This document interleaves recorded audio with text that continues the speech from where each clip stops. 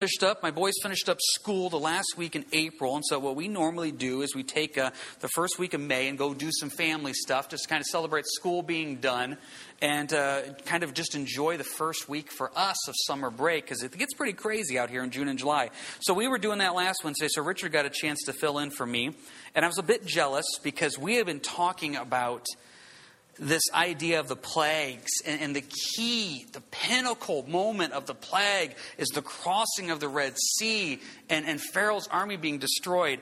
And I feel like I did all the work and Richard got the dessert. That's what I feel like.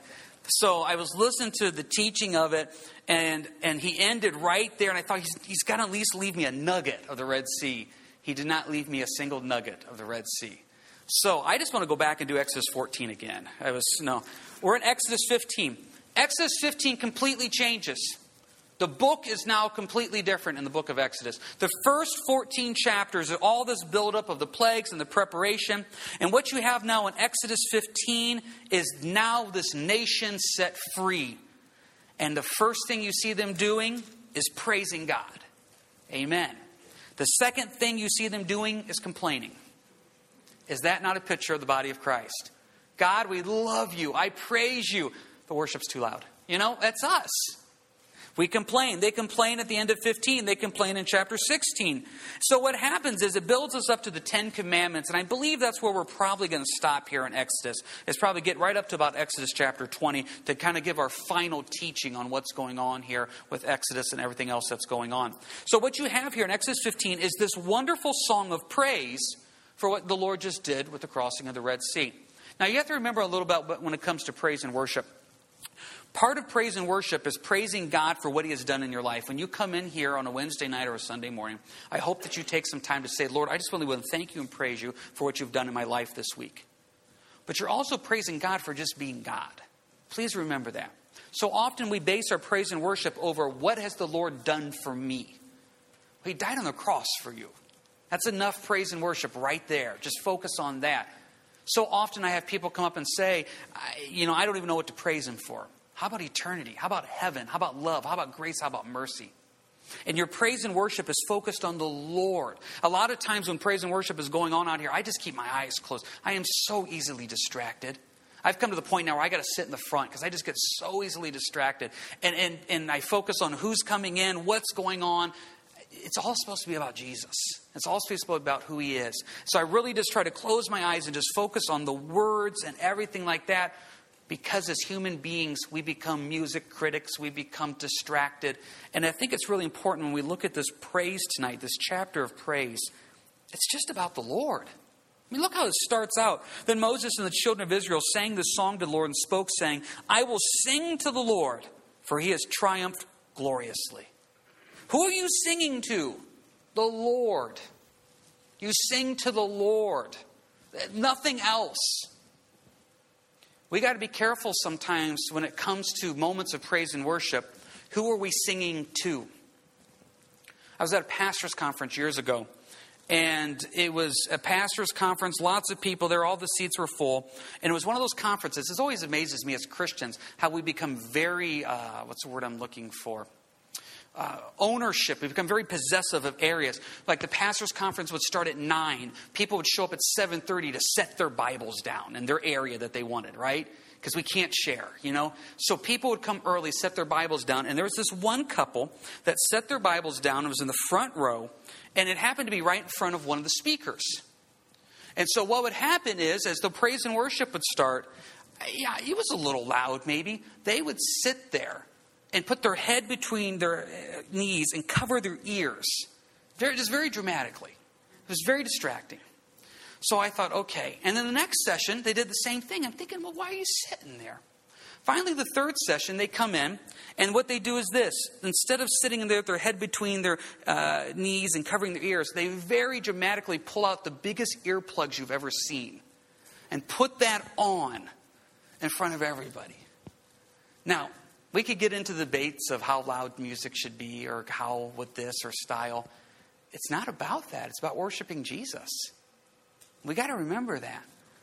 I will sing to the Lord. I will sing to the Lord. I remember one time I went with a group of people here to a service over in Indiana. And it was the worst praise and worship I've ever heard in my life. It was awful. I mean, it was really bad. And for the first song, that's all I could think about. Is how bad this is. And then I felt convicted, and God was saying to my heart, am I still not good, even though the music may not be? And it really convicted me of saying, who do I sing to? I will sing to the Lord. And that's something I've always tried to do, is no matter what's going on, no matter the style, no matter the music, is I will sing to the Lord, for he has triumphed gloriously. What a way to start out this. So that's the beginning. The ending, jump ahead to verse 18, the Lord shall reign forever and ever. So that's the goal. The first part is I'm singing to the Lord. The last part is the Lord shall reign forever and ever. So now how do we get to that point? Well, he does 2 verses here describing God. If the Lord has triumphed gloriously, let's talk about him. The horse and its rider he has thrown into the sea. That's just what happened in chapter 14. The Lord is my strength and song. He has become my salvation. He is my God, and I will praise him. My Father's God, and I will exalt him. The Lord is a man of war. The Lord is his name. Pharaoh's chariots and his army he has cast into the sea. He has chosen captains also are drowned in the Red Sea. The depths have covered them. They sank to the bottom like a stone. Look at the description of God here. First off, verse 2, my strength and song. Do you see this as personal? We throw this term around all the time in church, a personal relationship with Jesus Christ. Okay, this is personal. For you to really understand what worship is, you have to understand that he is your strength and your song. This is for you. Look how possessive this is. My strength, my song. Verse 2, my salvation, my God. See, this guy's singing this. This is my Lord, my Savior. If you are just looking at praise as just talking about this ambiguous God in the sky, praise will never be personal to you. You have to make praise personal. My strength, my song, my salvation, my God. He's mine. So therefore, I want to praise him. And look what he is. He's your strength. He's your song. Now, I like getting into what the words mean. That word song in verse 2 is different than the word song in verse 1. The word song in verse 1 in the Hebrew means song, a lyrical song that you sing. The word song in verse 2 means something different. If you have NIV out there, it actually translates it, if I remember correctly, defense. Is that correct? Any NIVers out there? Not a single NIV. Stacy Tackett is the only NIV. Does it say defense? No. What's it say? No. Does it have a reference note? Check. It may have a reference note that says defense in certain NIV translations because that word is a bit different. No. Thanks for shooting down my teaching point. I just want to let you know that. I will go to my office right now and get out my NIV Bible that had a reference note, just for the record there. Does anybody else have an NIV that has a reference note to defense or song? Oh, for crying out loud.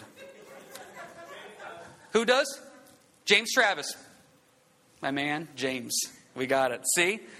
So basically, Charlene and Stacy's NIVs are wrong. James's NIV is right because that word is different. It is not song, but it can be translated song. It carries a deeper meaning. It carries a meaning of context of praise and worship, not just a song. So what it's saying right here, God is your strength, he's your song, he's your praise. Now, you either believe that or you don't. See, if you come into church and God's not your strength and your song, you're just going to look at worship as, I hope it's entertaining. You're not going to have a moment of worship throughout the week. You're not going to be worshiping God in devotions. You're not going to be worshiping God in your car. You're not going to be doing that because it doesn't mean anything to you. He's not your strength. He's not your song. It has to be personal. How does that happen?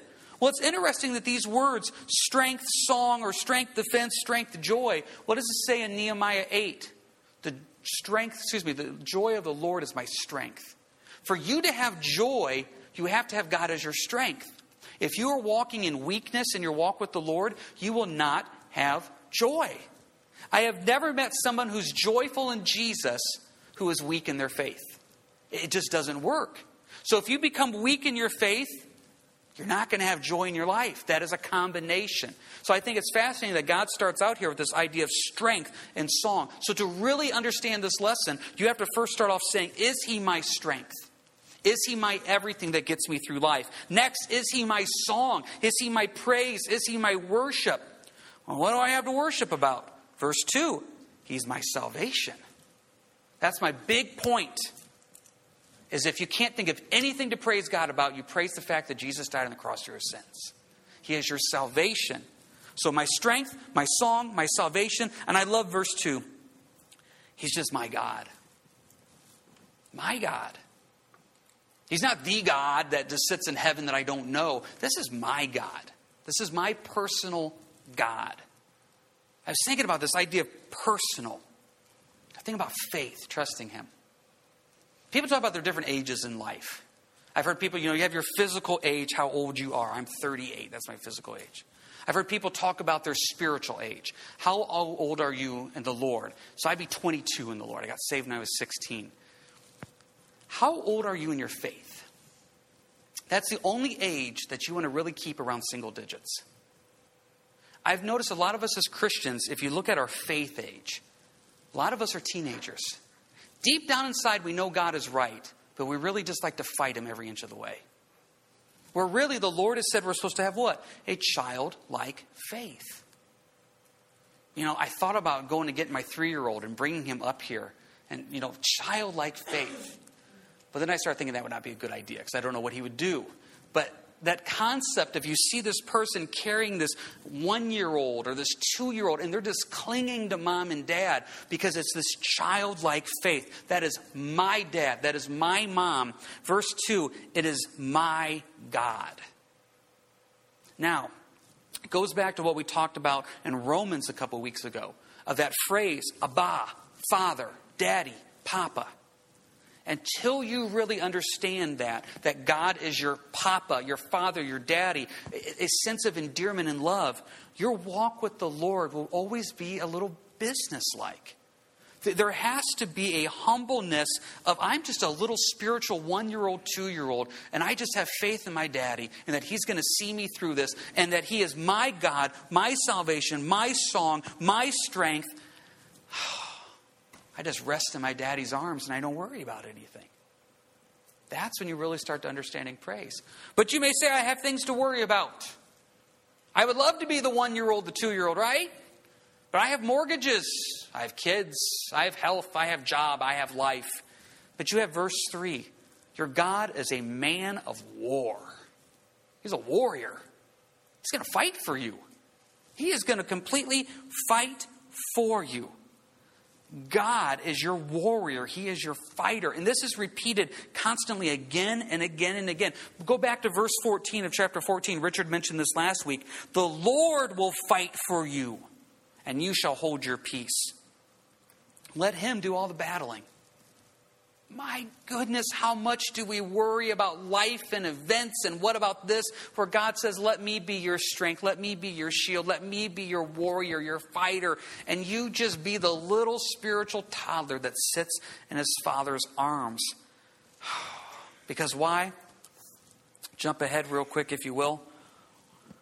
What is his name? Verse 3. The Lord is his name. Jehovah. Boy, when you got Jehovah on your side, boy, what is there to be concerned about? It says it goes one step further. Verse 6, your right hand, O Lord, has become glorious in power. Your right hand, O Lord, has dashed the enemy in pieces. That phrase, right hand, it's mentioned there in verse 6. It's mentioned later on. In the Bible, anytime you see right hand, that denotes strength. That denotes power. God's got you in his right hand. My boys love to come up to me and grab my arms, and they do the walk up you and then flip over type thing. I don't know if you know what I'm talking about. They crawl, they put their legs up, and then they flip over. And sometimes they don't do it without much forewarning. So they'll come up, just grab me, and start crawling up me. Well, Kenan, for some reason, always likes to grab my pinkies. Okay? That's all he grabs. I can't hold on. I don't have superpower pinkies. And so I can't hold on to him. I say, Kenan, you got to grab my hand. You got to grab my hand. That's where I can get a hold of you and you can get a hold of me. There's strength. So when you see in the Bible this idea of right hand, that always denotes strength. Doesn't talk about the left hand of God. It's always the right hand of God. And this is a phrase that's repeated continually. So I just went through and started marking down some references to what is it like at the right hand of God.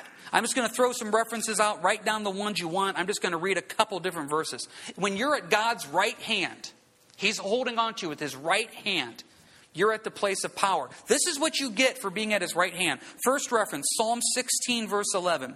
Psalm 16, verse 11. You will show me the path of life, and your presence is fullness of joy. At your right hand are pleasures forevermore. Where is joy? Where is pleasure? Where is life? At God's right hand.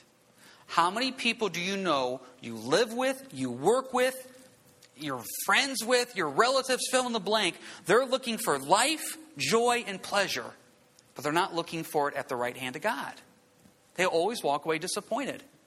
Read the book of Ecclesiastes. That's the story of a guy that was looking for pleasure in life apart from the right hand of God. If you want the joy, the pleasure, the peace, the life, it has to be at God's right hand.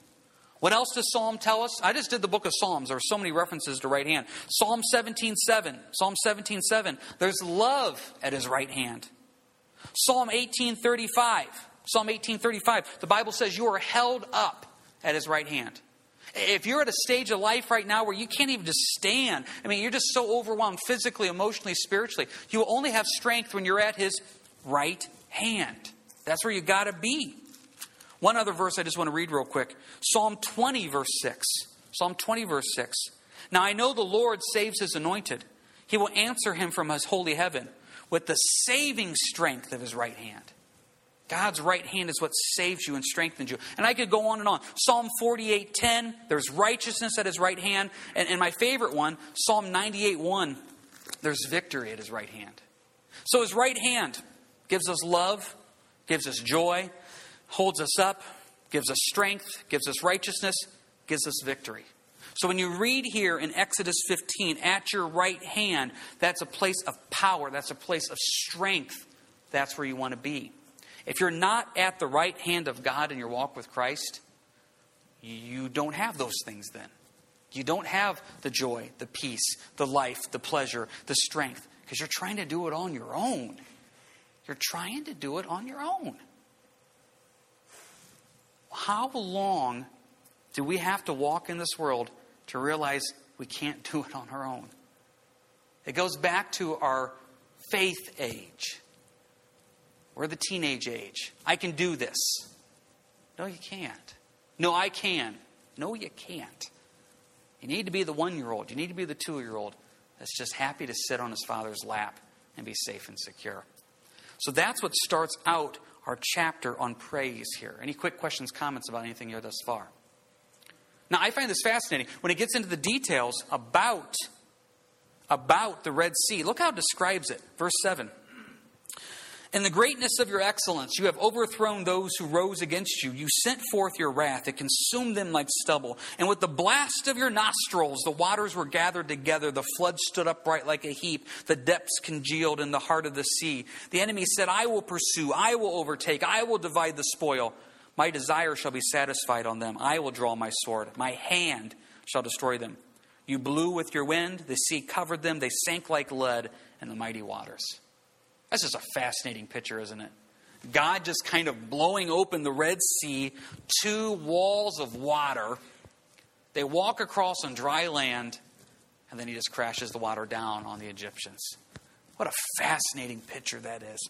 So it makes you start thinking, doesn't it? Verse 11, who is like you, O Lord, among the gods? Who is like you, glorious in holiness, fearful in praises, doing wonders? Wasn't that the whole point? How many times did we talk about this when we went through the different plagues? The purpose of the plagues were what? To show God's power. Big God, little g, big God, big G, over little God's little g. That was the point of the whole plagues, is that Egypt would have to stop and say, where are our gods? Every one of the plagues defeated an Egyptian god. These plagues showed the power of the Lord. Verse 12, you stretched out your right hand. There it is again. The earth swallowed them. You in your mercy have led forth the people whom you have redeemed. You have guided them in your strength to your holy habitation. Just look at verse 12 and 13. And look at how many times the word you or your is mentioned. You stretched out your right hand. You in your mercy have led forth. The people whom you have redeemed, you have guided them in your strength to your holy habitation. What did the Jews do? Nothing. What were they going to do? This is the Egyptian army. Battle-hardened, battle-trained, full of chariots. These are a few million ex-slaves. No weapons training, nothing. They were backed up to the sea. The army's coming right at them. They couldn't do anything. I have noticed so many times in my Christian walk that the Lord puts me in a spot where there is no way it can work out, just to remind me that He can work those things out. And I've reached the point now, and I got to be careful when I say this.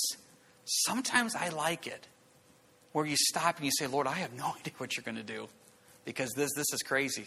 I have no idea what you're going to do. I don't know how you're going to take care of this. I don't know what you're doing. And I have to use this word. Sometimes I get a little excited to say, Lord, what's going to happen next? Because He's shown me He can part the Red Sea. He can part the Jordan. He can do the whole Daniel thing with the big fish. I mean, He raised Jesus from the dead. So let's just see what happens. God stepped in and took care of it. Verse 14, the people will hear and be afraid. Sorrow will take hold of the inhabitants of Philistia. Then the chiefs of Edom will be dismayed. The mighty men of Moab, trembling, will take hold of them. All the inhabitants of Canaan will melt away. Fear and dread will fall on them by the greatness of your arm. They will be as still as a stone till your people pass over, O Lord, to the people pass over whom you have purchased.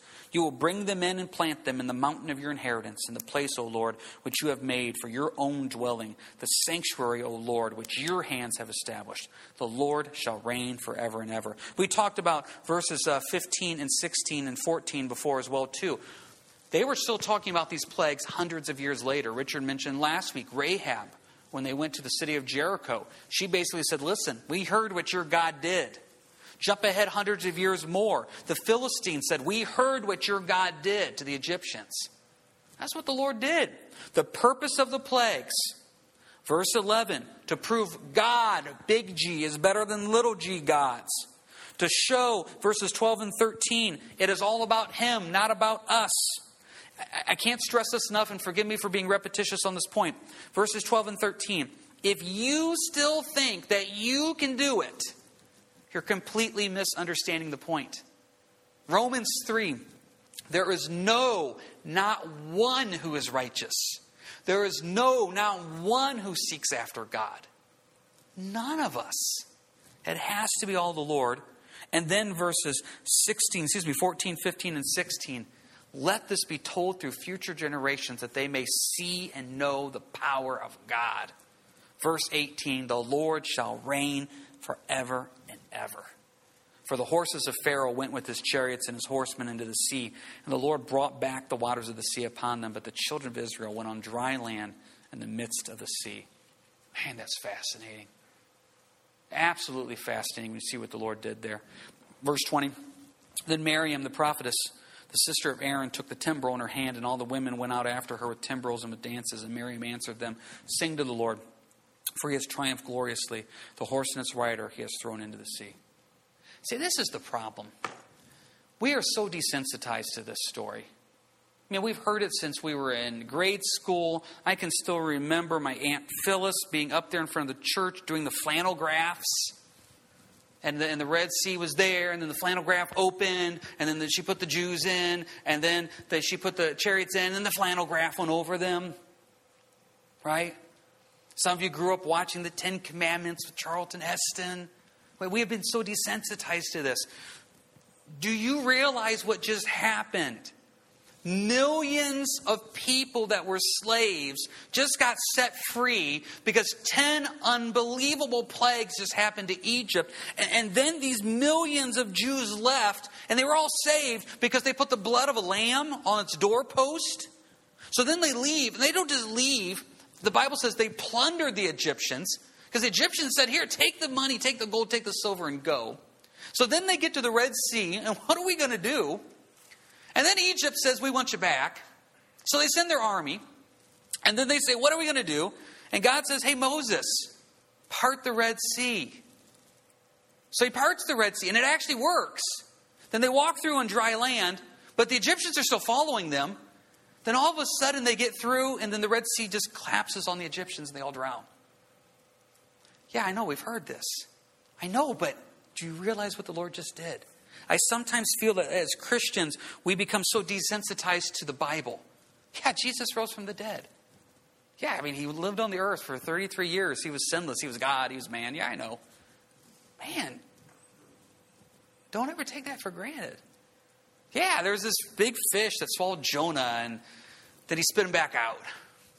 Okay, did you realize what you just said there? There was a big fish that swallowed Jonah. It's kind of crazy. Never let God just become common in your life. Never let the Bible just become common, that you just get to pray, you just get to read, you get to go to church, you get to witness.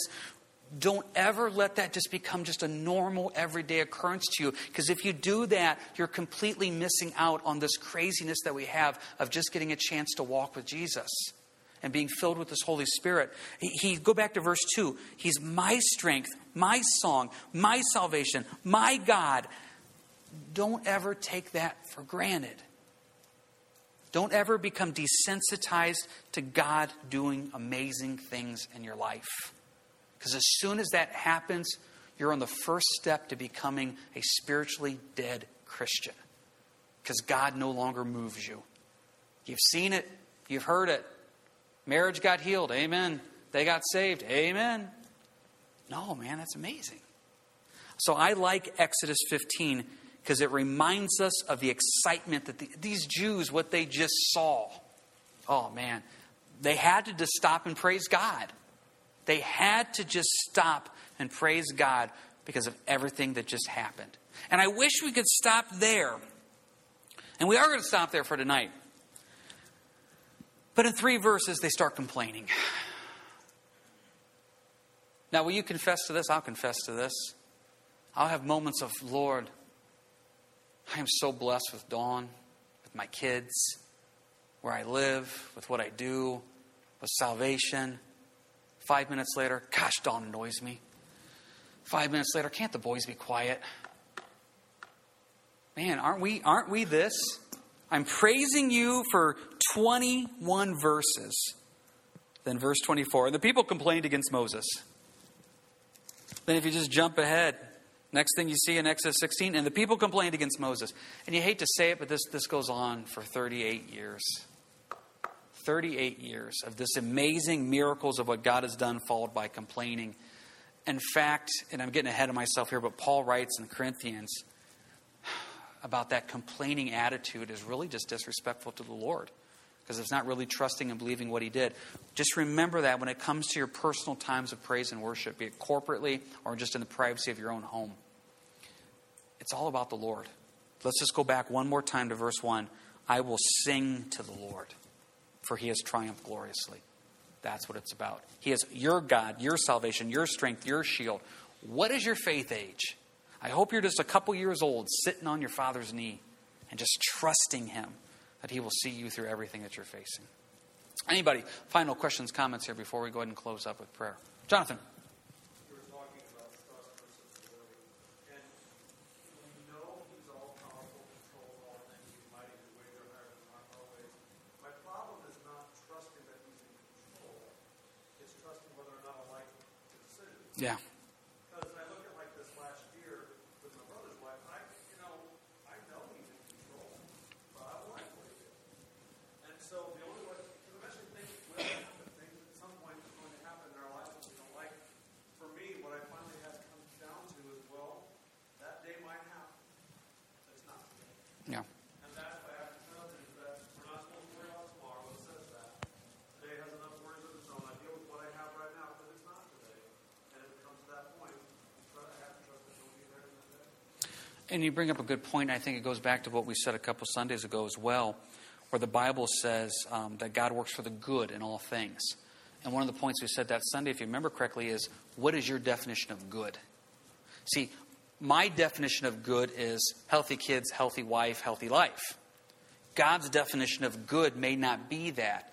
So we have to trust God's definition of good. So I think there's a lot of times as Christians, just like you were saying there, Jonathan, oh Lord, I trust you, but you won't ever allow anything bad to happen in my life. Well, what's my definition of bad? See, we have to define good and bad in God's terms, not in our terms. And too many Christians walk in a constant disappointment because they have defined good in their terms. And when God doesn't do good in their terms, they feel like God has let them down. No, it's God's definition of good, not our definition of good. Just remember that. Anybody else have anything here before we close up? Yeah, Cindy. How do we not worry? Right. It can. And, how do we get over the hump of not worrying? Well, when you figure that out, I would like to make an appointment with you. Because I would like to take notes on that. Right. No, I understand what you're saying. I think we have to realize what the definition of worry is. Worry is really, in my opinion, defined like this. It's lack of faith in God. Because worry is saying, I don't trust the Lord enough to get me through this situation. And since I don't trust Him enough, I have to take control of the situation. So to me, worry is a lack of faith in God. It goes back to the age of our childlike faith. The 1-year-old is not worrying. The 2-year-old is not worrying. They're just sitting on their father's knee, completely content and trusting that He will see them through. It's when the kids get older and they start understanding life that they start to worry. So we need to keep that childlike faith. I guess what I'm saying, though, is this. So to me, the worrying is the absence of faith. Worrying is saying, Lord, I don't trust you enough, so I have to take control of this situation. But to answer your question of how do we do that, I think to me it's a multi-step process. First one is understanding that it has to be faith. I have to trust the Lord. So where does faith come from? Romans 10:17 says faith comes by hearing and by hearing the Word of God. I'm just going to throw it out there. If you're not in God's Word on a regular basis, your faith is never going to be as strong as it could be. You need to be in the Word of God. That's what grows your faith. So step one is being in the Word of God. That grows my faith. Number 2, prayer. What did the disciples say? What did the men say in the Bible? That they came to Jesus and said, increase our faith. One guy said to Jesus, Lord, help my unbelief. There's been times in my life where I've said, Lord, I want to trust you and I'm not. Will you help my faith? Will you increase my faith? Because I want to trust you. So God's word, number 1. Just pray for it, number 2. Number 3, now when the mind naturally wanders, Paul told us in Corinthians to take every thought captive.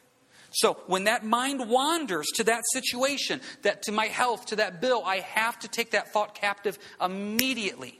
Immediately. What's it mean to take it captive? I take that thought and say, no, in the name of Jesus, I'm not going there. I'm not going there. Because if I go there, it is a slippery slope and it just all of a sudden goes downhill. And next thing you know, worrying is like a domino. You let one fall and everything falls apart. So I take that thought captive. So now that thought is taken captive, what do? You guys know the passage is Philippians 4, verse 6. Be anxious for nothing, but in everything by prayer. We talked about that. And supplication with thanksgiving. Let your requests be made known to God. And the peace of God, which surpasses all understanding, will guard your hearts and minds through Christ Jesus. See, Jesus sets a guard up around my mind now to say we're not going to let those thoughts come in. But when this does start to come in, I take them captive. And I got to change what I'm thinking about. Verse 8. Finally, brethren, whatever things are true, whatever things are noble, whatever things are just, whatever things are pure, whatever things are lovely, whatever things are of good report, if there's any virtue, if there's anything praiseworthy, meditate on these things. In Christian language, the word meditate has become a dirty word. Because when we think of meditate, we always think of something far eastern. The Bible has got claims on meditation before anybody else. Meditate means to chew on. It means to think about. What do you need to do to keep your mind where it's supposed to be? I can only tell you what my mind needs to do. I got scriptures in my office. I got scriptures on my fridge. I got scriptures on my bathroom mirror. And I got scriptures on my bedroom mirror. So wherever I look, there's always some type of scripture to help me keep my focus on the Lord. The other way I try to stay focused on the Lord is I try to watch what I listen to when I'm driving to and from places, be it appointments or the church, etc. And I'm not getting into some debate of Christian music versus secular music. I try to keep my mind focused on the Lord through teachings or praise and worship. I'm meditating on things that are pure, just, lovely, etc. It's a conscious effort. Because if my mind has nothing to focus on, my mind, which is flesh, will naturally go to sin. And there's been times in my life I'm just sitting, driving down the road, and the most despicable thought you could ever imagine, where did that come from? Where did it come from? It came from me. I really want to blame somebody else. I'm surrounded by wheat field and cornfield. It came from me.